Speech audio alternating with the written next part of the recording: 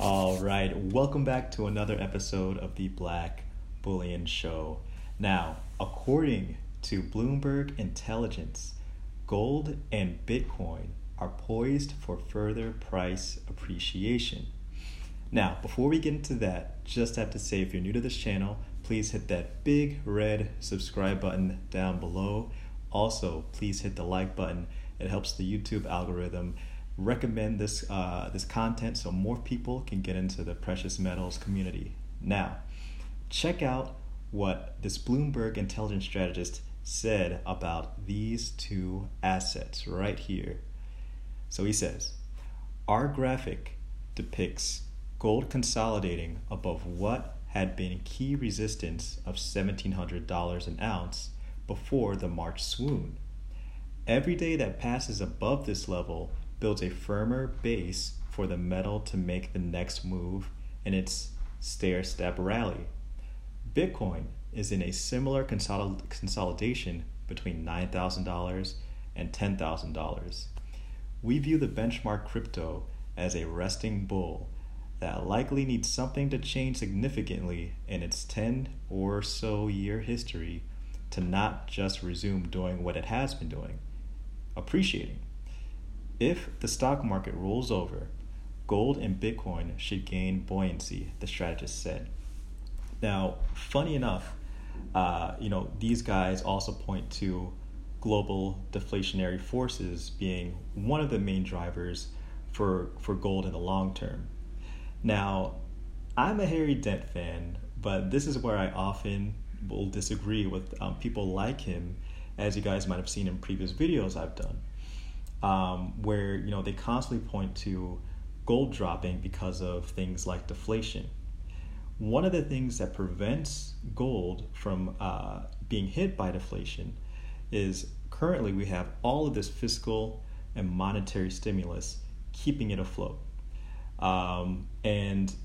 Yes, velocity is looming, but M2 essentially is drastically rising to the point that mathematically it will drive inflation.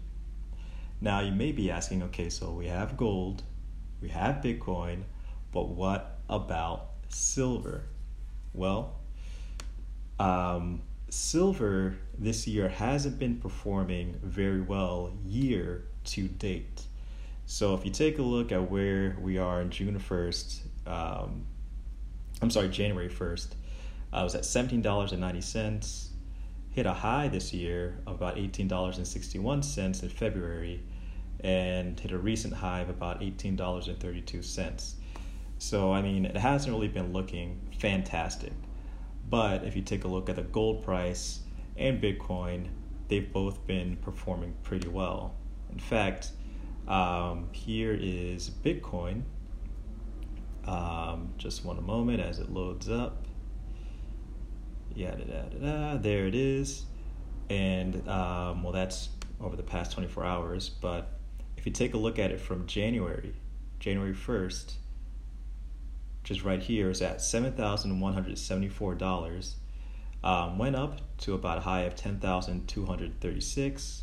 Went down and is now hit a recent high of $10,208. So again, from a low of about $7,000 to now being around $10,000, it's done some pretty good work within a short amount of time. Taking a look at the gold price, let's see where we are at with gold. So with gold, let me just go back to a recent time range here. But the one thing with gold is that if you take a look at where we were in January of 2020, we're at 1571, and now we're well above 1700. So one of the things you can point to, or that the Bloomberg intelligence strategist pointed to, was that it's already performed well, and then there's some room for it to perform even better by the end of the year. Silver hasn't necessarily performed well, though there is some good data that supports it moving higher in the short term. But if we do get another hit to the economy. I do see it going back down, just as industrial demand will get hit as well, especially if we have another lockdown. So that's just one thing to take in consideration when it comes to this. One of the shining lights that they didn't mention, though, was that silver needs the US dollar to drop a lot more in order for it to rise. Currently, right now, we're seeing the DXY dropping a bit. And as you can see, the dollar is rising as the DXY is dropping. The Aussie dollar relative to the US dollar is rising. The Canadian dollar relative to the US dollar is rising. The pound relative to the US dollar is rising.